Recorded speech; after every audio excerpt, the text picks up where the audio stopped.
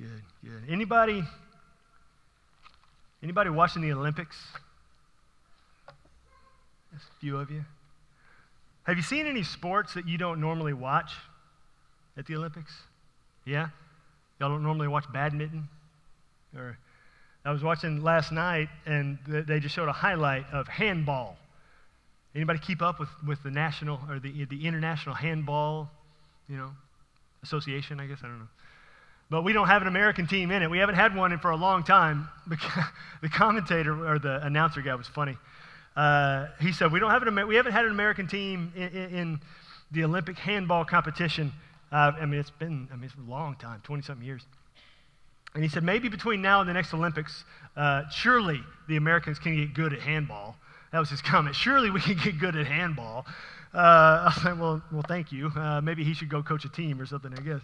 But you find out a lot of different things about all of this, and you hear the stories of these athletes and all that they've gone through, and you see them compete, and you see the ones who work so hard and diligently, and some of them really the camaraderie they have with each other and the compassion they have on one another. We were watching the marathon yesterday, the men's marathon, and the guy who won blew everybody out of the water. They weren't even close. He beat them by over a minute, like a minute 20.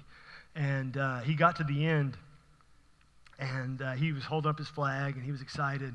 And then those other guys who were behind him crossed the finish line, and they all collapsed on the ground, just dead. And this guy, he would hug them, and they would fall on the ground. And then the winner of the race, the marathon, went and got them all water.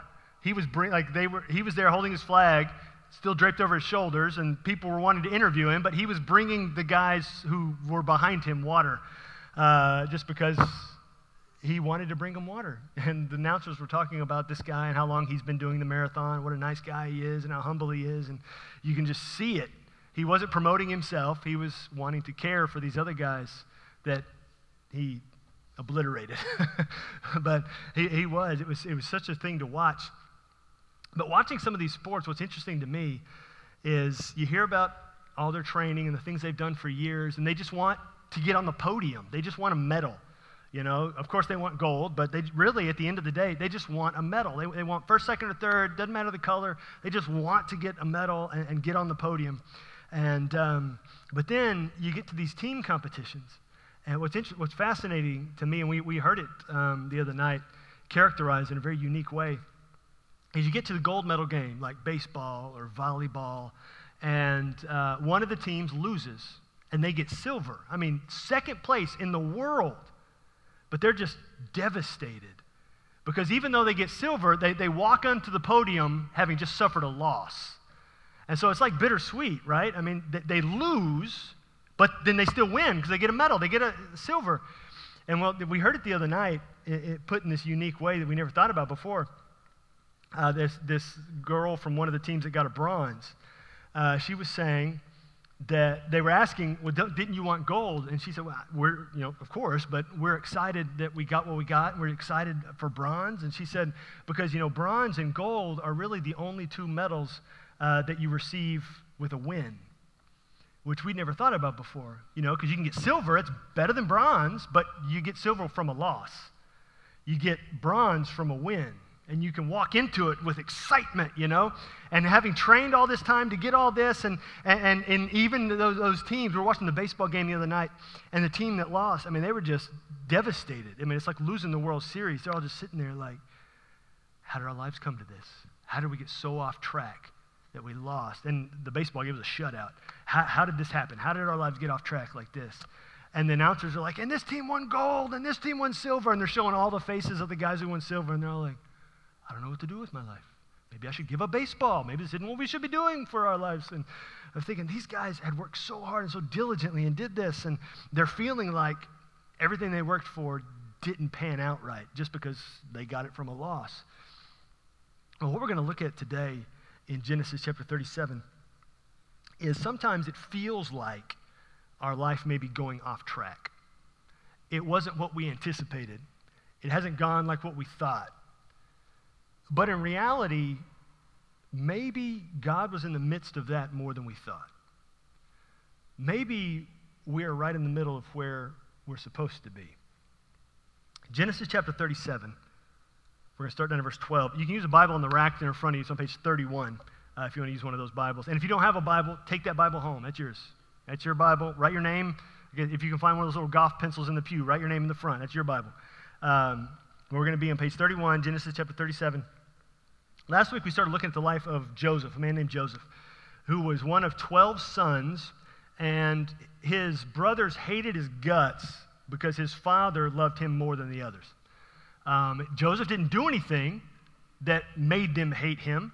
They just hated him because his father loved him more. And it was very visual. His father treated him, who was the 11th born, treated him like he was the firstborn. Gave him stuff that should have been the firstborn's stuff. But he gave it to the 11th born, to Joseph. And so his brothers didn't like him very much. And then Joseph started receiving these visions from God that something is going to happen. And his family is going to bow down to him. And they all felt like that was a shot at them, like they were being belittled by their brother. And so that his brothers hated him even more. And well, we're going to get down to verse 12. All this has been transpiring, and all this hate towards Joseph has been swirling around. And down at verse 12 is where we're going to start. Now his brothers went to pasture their father's flock near Shechem. And Israel, who was their father, said to Joseph, "Are not your brothers pasturing the flock at Shechem? Come, I will send you to them." And he said, "Here I am." So he said to him, "Go now, see if it is well with your brothers in the flock, and bring me word." So he sent him to the valley of Hebron, and he came to Shechem. Now, if you were here last week, you know how Joseph's story began. Was Joseph went and gave his father a report that his brothers were doing things that weren't very good. His brothers were doing some dishonorable things, and he reported that to his father. And now look, his father knew this, that his brothers also didn't like that Joseph gave that report. But his father still sends Joseph out, and look, and what does he say? See if it is well with your brothers. Go and spy on them a little more and just tell me if they're doing something that's not so great so I can get on to them. And so he sends Joseph out, and Joseph goes to the valley of Hebron, to this city called Shechem. Now this was like 50 miles, okay? This is like 3 to 4 days worth of walking. Joseph may have had some people with him, maybe some servants, or he may have just gone by himself. I'm sure all you mamas are very, excited about sending your child out to walk 50 miles with no cell phone. But they sent Joseph out to find the brothers, and he walked about 50 miles. He came to this area called Shechem. But he discovers his brothers aren't there. Verse 15. And a man found him wandering in the fields, and the man asked him, "What are you seeking?" "I am seeking my brothers," he said. "Tell me, please, where are they pasturing the flock?" And the man said, "They have gone away, for I heard them say, 'Let's go to Dothan.'" So Joseph went after his brothers and found them at Dothan. Now, Dothan was another 15 miles away, another day and a half, 2 days away. So all told, he's walked 65-ish miles away from where they were camped, where his family was. And he makes his way over here to Dothan, which is where they've had some things go on in the past. And he gets over there, verse 18. They saw him from afar, and before he came near to them, they conspired against him to kill him. So you would think things have escalated now. They spot him from a long way off because one of the things that his father did in giving him things of the firstborn was he gave him this special coat, this robe of many colors. And it was very bright, and they saw Joseph coming over the hill, and they said, "There's the guy with the coat. Here he comes." And they roll their eyes, they get frustrated, and some of them speak, "Well, here he comes, the dreamer, let's kill him." They conspire to kill him, their own brother. I know some of you may have had ill feelings towards your siblings. Surely not in this room, y'all are all holy, and you've never done that ever, all right? You've never felt like your siblings were frustrating or irritating or anything because your siblings are perfect, right? Y'all are very quiet. Everybody's siblings in the room are just absolutely I see some siblings looking at each other like, I'm perfect. Like, for real. But at this point, some of the guys start conspiring to kill him. And you think, well, that's gone a little far. That's a little too much. Well, the thing about thinking hateful thoughts, and hate is a sin, is that sin will take you further than you ever want to go. It will lead you to a place you never thought possible. And it will start small. It will, like for these brothers, it was just ill feelings. They just didn't like him. And then it developed and festered and grew into bitterness and developed into full-blown hatred. And Jesus tells us later on that hatred is murder. And so they were already thinking that they hated him to the point they just wished he would die, to now they want to act on it. And that may seem out of place because you would think, I don't want to kill my siblings. I mean, really. But some of Joseph's brothers were killers. They've killed before out of revenge, out of anger. And so in among his brothers, you've got these guys, some of his brothers who have actually killed people. And so they begin to have this conversation. Here he comes. They can see him, and he's walking a great distance, and they're talking among themselves. What are we going to do when he gets here? How are we going to treat him when he gets here? And some of those guys begin to speak up, and they conspire. So they're coming up with a strategy of how to implement this sin, because sin will take you farther than you want to go. And so look at what happens next.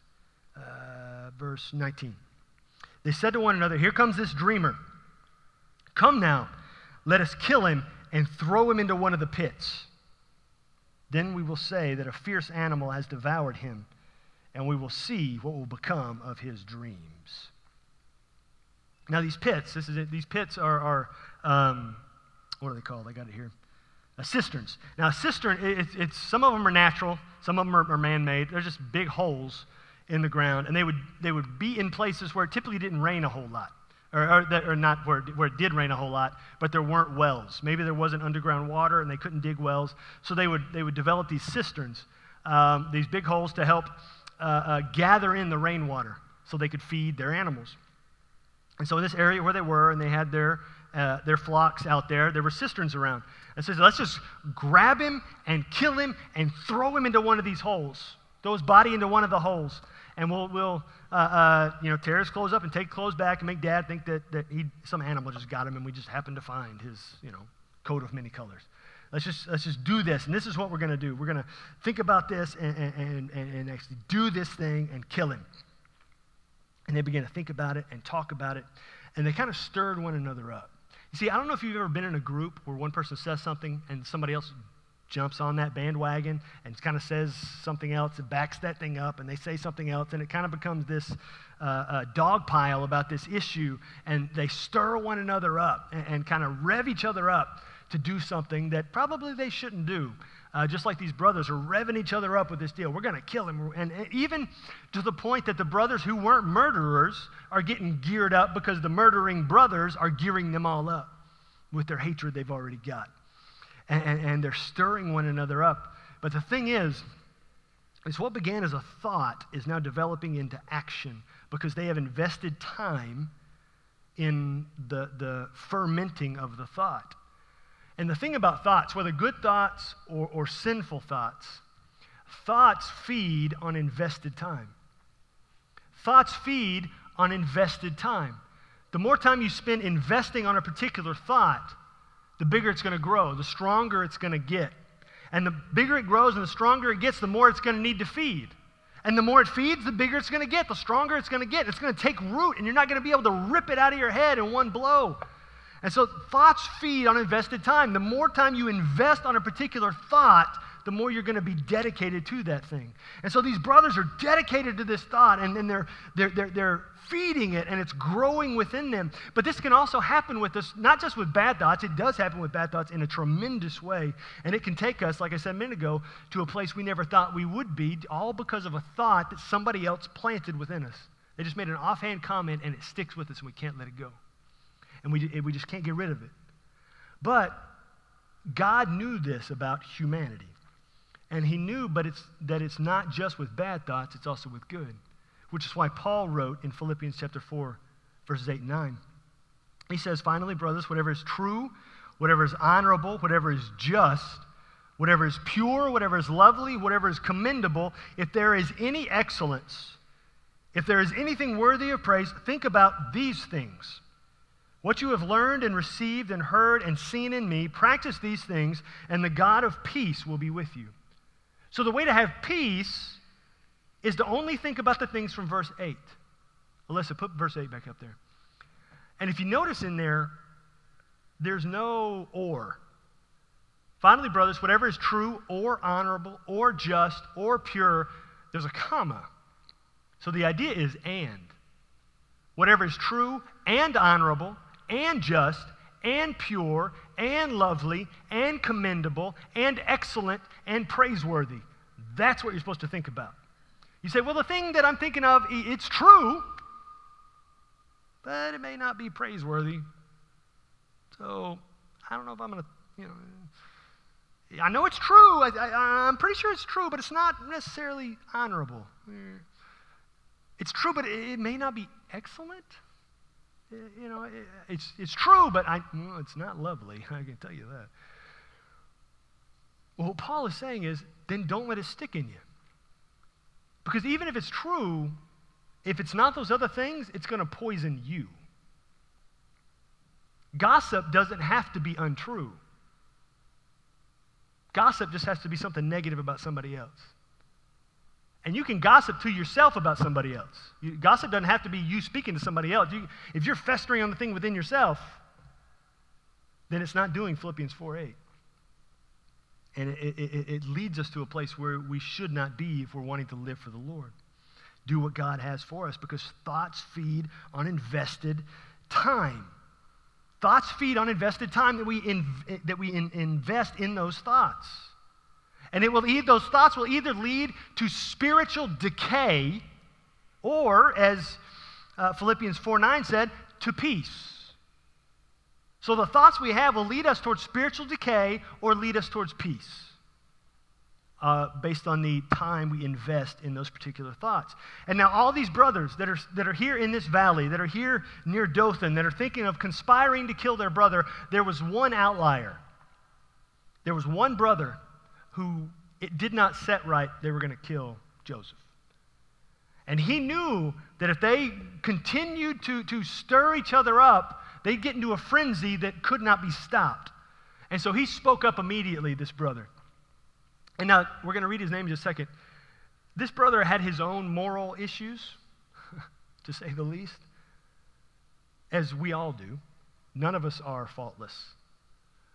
But in this moment, he speaks up to stop this problem. Verse 21. But when Reuben heard it, he rescued him out of their hands, saying, let us not take his life. Now, Reuben was the firstborn. Reuben was the one who should have received the stuff Joseph was receiving. Reuben was the one who should have been receiving the love that Joseph was receiving. Reuben was the one who should have received a coat of many colors. But Reuben's the one who speaks up for Joseph. It says to these murdering brothers, let's not kill him. We're not going to kill him. Look at the next verse. Reuben said to them, shed no blood, throw him into this pit here, this cistern here, in the wilderness, but do not lay a hand on him, that he might rescue him out of their hand and restore him to his father.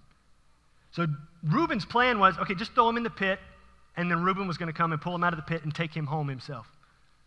Reuben was going to take care of Joseph, even though Joseph was receiving everything he should have been receiving. Verse 23. So when Joseph came to his brothers, now I've been trying to picture this all week. Undoubtedly, if Joseph was apprehensive about walking in there, the text doesn't give us that. The impression we get is just a guy going to see his brothers, having no idea that they're about to beat him up. I picture Joseph walking in, hey guys, and they grab him. Look what it says. They stripped him of his robe, the robe of many colors that he wore. And they took him and threw him into a pit, and the pit was empty. There was no water in it. Now, these were not shallow pits. These were not shallow cisterns. These were not shallow holes. It may have been a little muddy and soft at the bottom, so it wasn't a hard, fall. But it wouldn't have been fun either, bumping against the walls and smacking down into that mud at the bottom, having your brothers just rip your coat off of you, not knowing what's going on. Who knows how he fell, what he fell on, but he fell down to the bottom of this thing. The pit was empty. There was no water in it. And he's down there at the bottom of this pit. But he also had his brother Reuben speak up for him. Immediately try to put a stop to the sinful participation. You know, Reuben gets a bad rap a lot, because if you back up a few chapters, you can read about Reuben, and he had some questionable moral character. But Reuben did the right thing here, stood up to murdering brothers and said, we're not doing that. How often, don't raise your hand, how often do you have someone around you say something that is not Philippians 4:8, true, honorable, praiseworthy, excellent, and you don't say anything about it? You don't stop it. You just let it go. We all do that from time to time. But here's Reuben, and he stops his brother. We're not killing him. You are not going to kill Joseph. You're not going to do it. So they rip his coat off and throw him in the pit. Verse 25. Then they sat down to eat. Maybe they're Baptists. They throw him in the pit and they sit down to eat. Okay, we're going to just have a little, food right now in this moment. So they just plop themselves down, which is interesting to me. Joseph is in the pit, no food. They're at the top of the pit and they've got food. But in just a few chapters, they're not going to have any food, and they're going to go to Joseph, who does have food. And they're going to beg him for food. But here they are. They're sitting at the top, eating their food. The smell is wafting down to Joseph down in the bottom of this pit.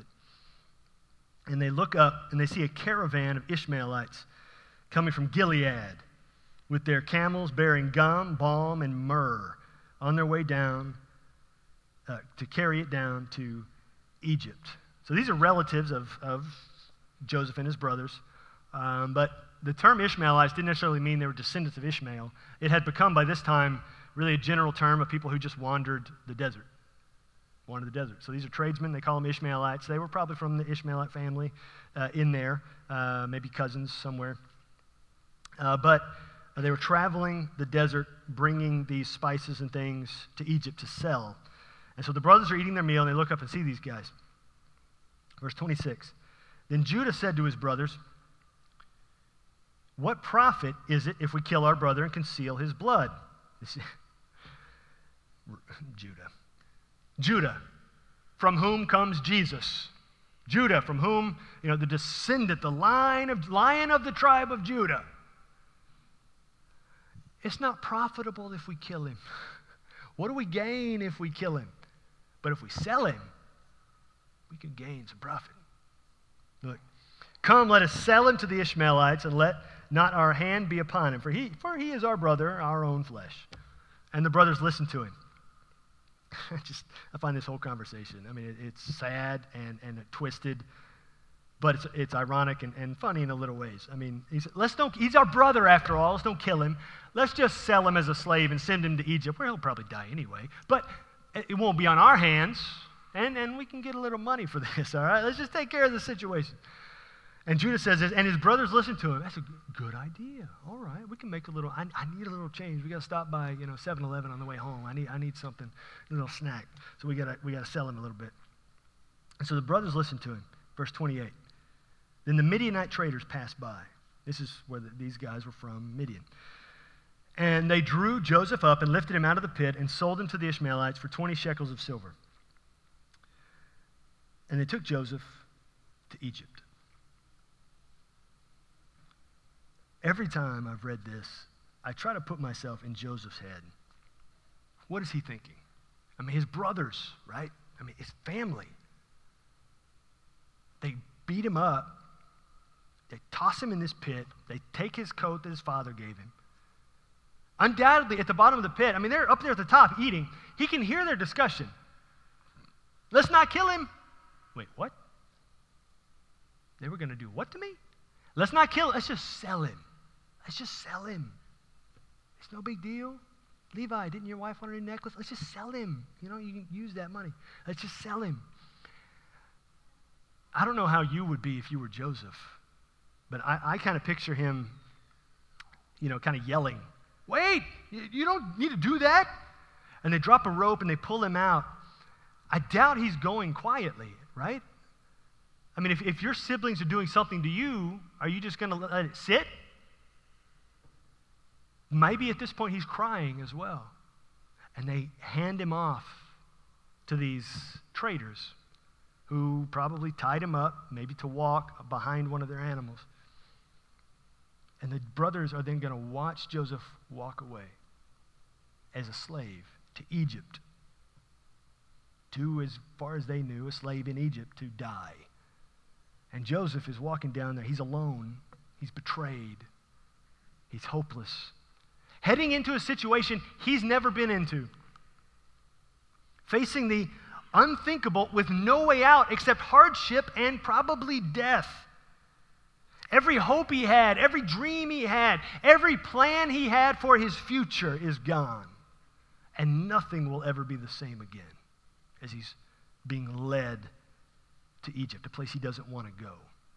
And he's on his way down there. But we learn something in the next verse. Remember Reuben, who stood up for him? Reuben, oldest brother? Well, he wasn't there when they sold him. Maybe he didn't like the food they brought from home. Maybe he went into town to, BC Chick-fil-A. But verse 29, when Reuben returned to the pit and saw that Joseph was not in the pit, he tore his clothes and returned to his brothers and said, "The boy is gone, and where shall I go?" Reuben's broken. Reuben was going to rescue Joseph. Reuben was going to take Joseph back. And so when Reuben gets back to where his brothers were, he's like, "What have you done? He's gone. Now what are we going to do?" So it's almost as though the brothers hadn't quite completely thought out their plan. They just allowed the emotion of their hatred to drive their decisions. And they hadn't thought, well, what's going to come after we do this thing? And that tends to happen when we base our decisions on, how we're feeling in the moment. Well, we may be feeling something different tomorrow, and we haven't really thought this thing out. And so Reuben shows up, and he says, "What have you guys done? What have you done? You can't repair this." Look at verse 31. So Reuben's brothers having taken advantage of his absence, they took Joseph's robe and slaughtered a goat and dipped the robe in blood. Now, you read that, it seems very specific, right? They kill a goat, and they take Joseph's colorful coat and they dip it in the goat's blood. Sometimes, nothing in the Bible is there by accident. And you see that a goat, why not a lamb? Why not? Maybe they had extra goats. Maybe that was their flock. Maybe they didn't have, other things. Well, the thing about the goat is they took the goat and they killed the goat in order to deceive their father. When their father was young, he took a goat and he killed a goat to deceive his father. You see, when Israel, when he was younger, his name was Jacob, he killed the goat and put on goat skin and went into his father who was blind and pretended to be his brother. And his father felt the hair from the goat on his arms because Jacob's brother was a hairy dude and thought he was his brother. And Jacob had killed the goat to deceive his father. And it would seem as though then Jacob never dealt with his sin. And now his sons, the next generation, is dealing with the exact same sin. Killing a goat and dipping it in blood to deceive their father. You see, when we don't deal with our own sin, we do pass it on. When we don't deal with the hatred that's in our heart, we pass it on. When we don't deal with something, we pass it on. You see, this generational issue does finally get cut off, not because of the brothers. Because as we're going to see way on down the line, Joseph is the one who forgives. He cuts off the deception finally. Not initially, he has some deception in him as well, but at the end of the day, he forgives. And this line of deception is cut off. We have to deal with it, or we pass it on. And so they're doing the same thing their father did, killing a goat in order to deceive. Verse 32. And they sent the robe of many colors and brought it to their father and said, "This we have found. Please identify whether it's your son's robe or not." Now, before we pass on, I do want to point something out there. They sent the robe. Their plan, but they send it. They send it, BC, UPS. They didn't take it to their father. They sent it ahead with a note. We found this. Is it Joseph's? We think it is. Is it Joseph's? Maybe they didn't want to deal with the fallout of his reaction. Maybe they told a servant to take it, and the idea was, all right, see how he reacts, and then come back and tell us. And if you don't come back, we know he killed you, and okay. But see how he reacts first, and then we'll come into the room. Kind of idea here. And so they send the robe ahead. And it seems, if you think about it, this is pretty heartless. The whole thing is heartless. But they dip the robe in blood, and they're making their father think that some animal attacked Joseph and ripped him to pieces. And they're not going to be there to comfort him. They're just sending it ahead to do this. And so they send the robe ahead. Verse 33. And he identified it and said, "It is my son's robe. A fierce animal has devoured him. Joseph is without doubt torn to pieces." Then Jacob tore his garments, put on sackcloth on his loins, and mourned for his sons many days. All his sons and all his daughters rose up to comfort him, but he refused to be comforted and said, "No, I shall go down to Sheol," that's the grave, "to my son, mourning." Thus his father wept for him. His father was weeping. His father was overcome, and his brothers were the cause. They saw this, and Jacob was unconsolable. But meanwhile, verse 36, the Midianites had sold him, Joseph, in Egypt to Potiphar, an officer of Pharaoh, the captain of the guard. So while all this is going back with Joseph's family, Joseph has been sold in to the captain of the guard as a slave in the house there. His ultimate destination that his visions gave him of a future where everyone is bowing down to him, it seems like it's taken a detour and his life has gone off track because he's a slave in the house of an Egyptian officer. And he's heard things about Egyptians. At this time in history, they have the most powerful army on the planet. They are the big dogs. And he's been sold into the household of one of the officers there to serve as a slave. Probably thinking constantly, if I mess up, they're going to kill me. These are Egyptians. This is what they do.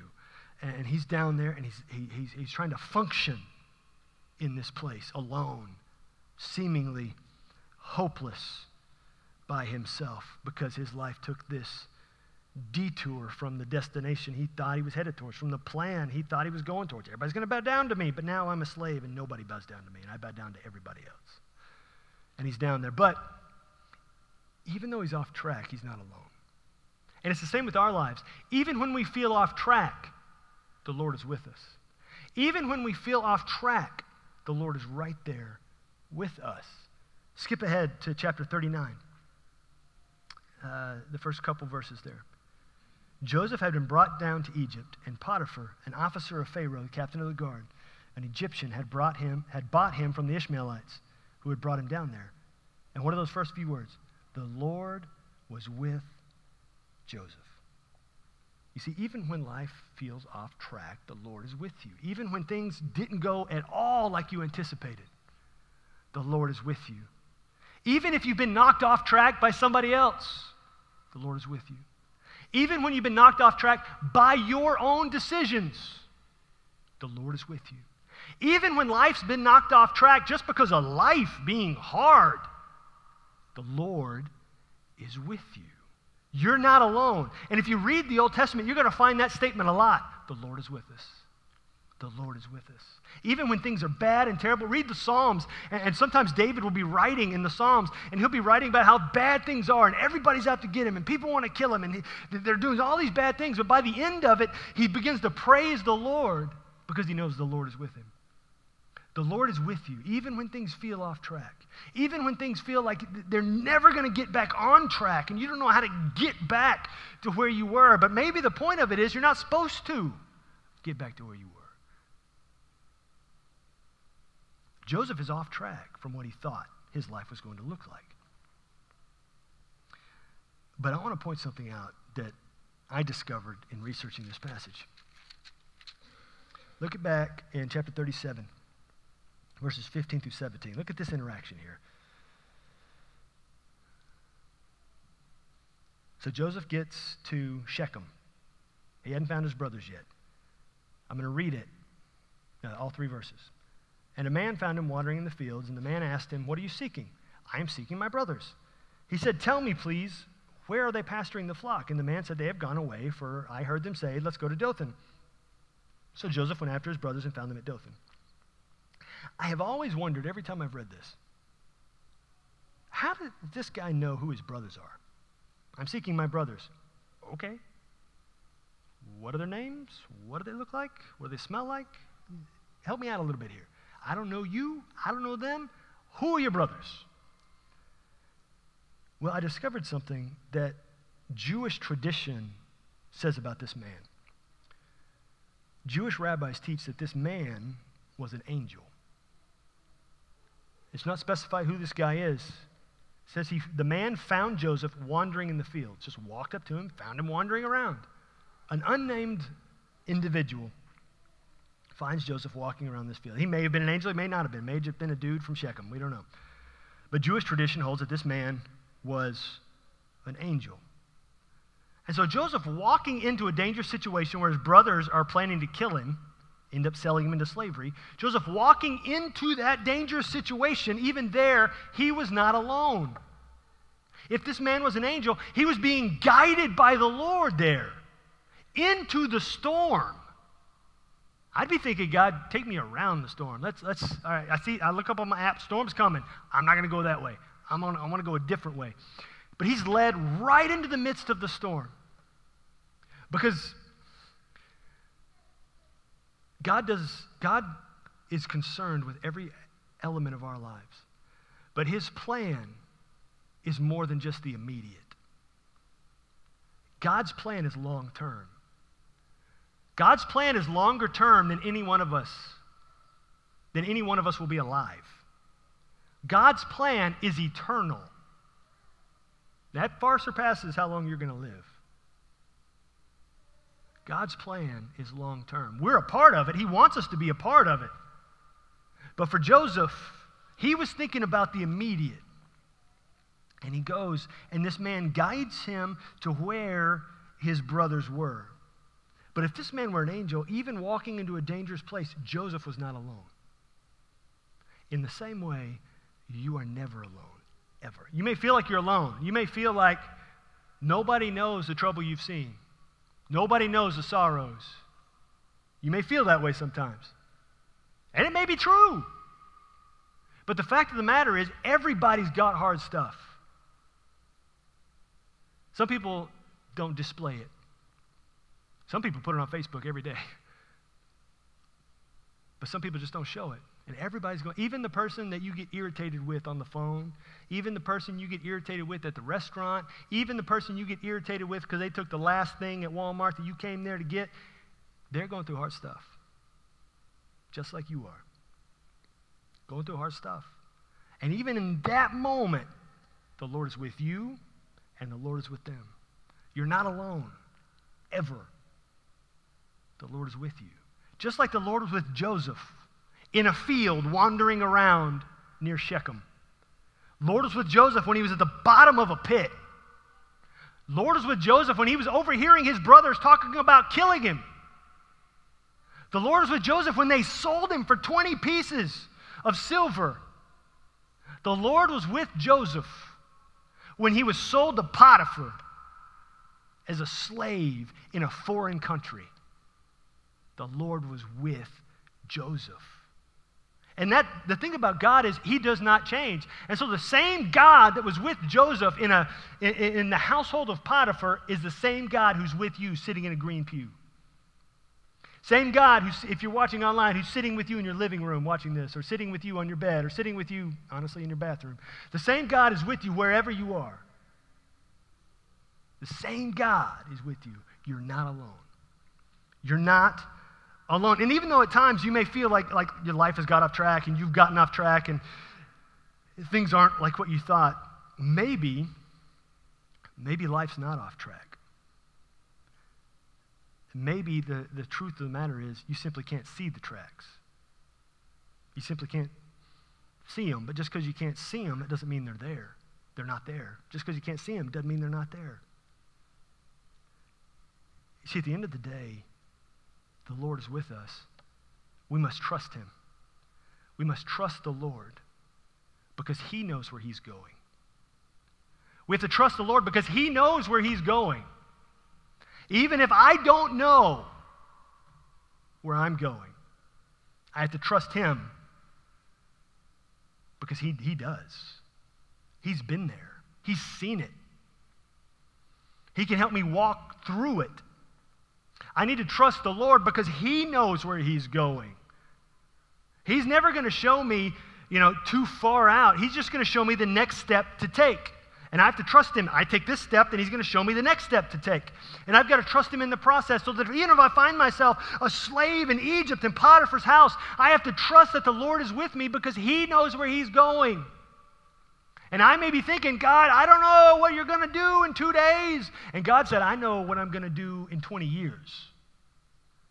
Trust me. Joseph's not going to see his brothers again for 22 years. That's a long time. That's a long time to be away from your family and how you thought life was going to be. When you're sold into slavery at 17, and then you're gone for 22 years, you're going to be completely different from what they knew you as. But so were they. And Joseph, he would find himself there as a slave in Potiphar's house, and everything yet to come. He had to trust that the Lord was with him, even there, not knowing what tomorrow will hold. Not knowing. And the way, this is just the way my brain works. I picture Potiphar like the Dread Pirate Roberts from The Princess Bride. Like, you did good today, Joseph. I'll most likely kill you in the morning. It may be tomorrow. You're just not going to make it. And that's the way Joseph had to operate. I trust the Lord for today, for this moment right now. And whatever comes, comes. I can't see it. I can't control it. I can only control whether I'm going to trust God right now or not. And then I'm going to leave all the consequences to him. Trust the Lord. He knows where he's going. It may not make any sense to you whatsoever. I guarantee you most of the time, makes absolutely no sense to me. But that's because, here's the reason, I'm not God. And neither are you. God is God.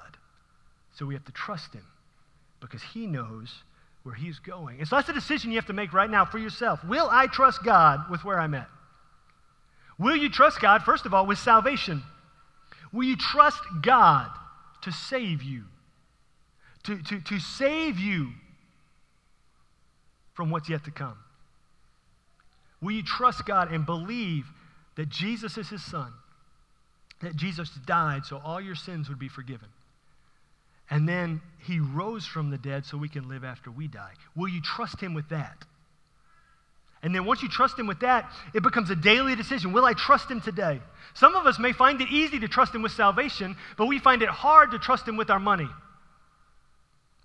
Or we find it hard to trust him with why we have the job we have.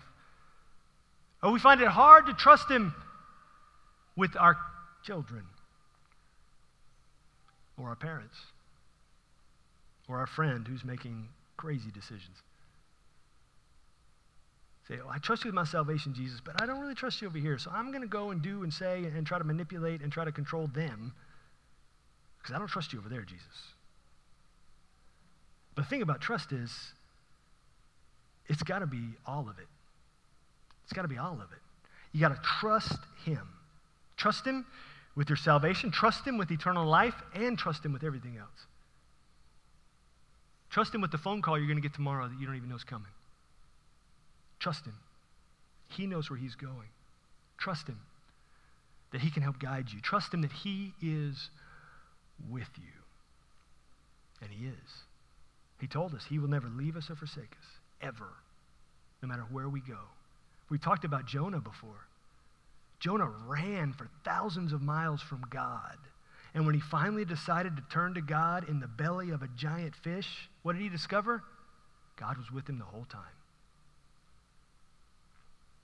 God is with you. Trust him today.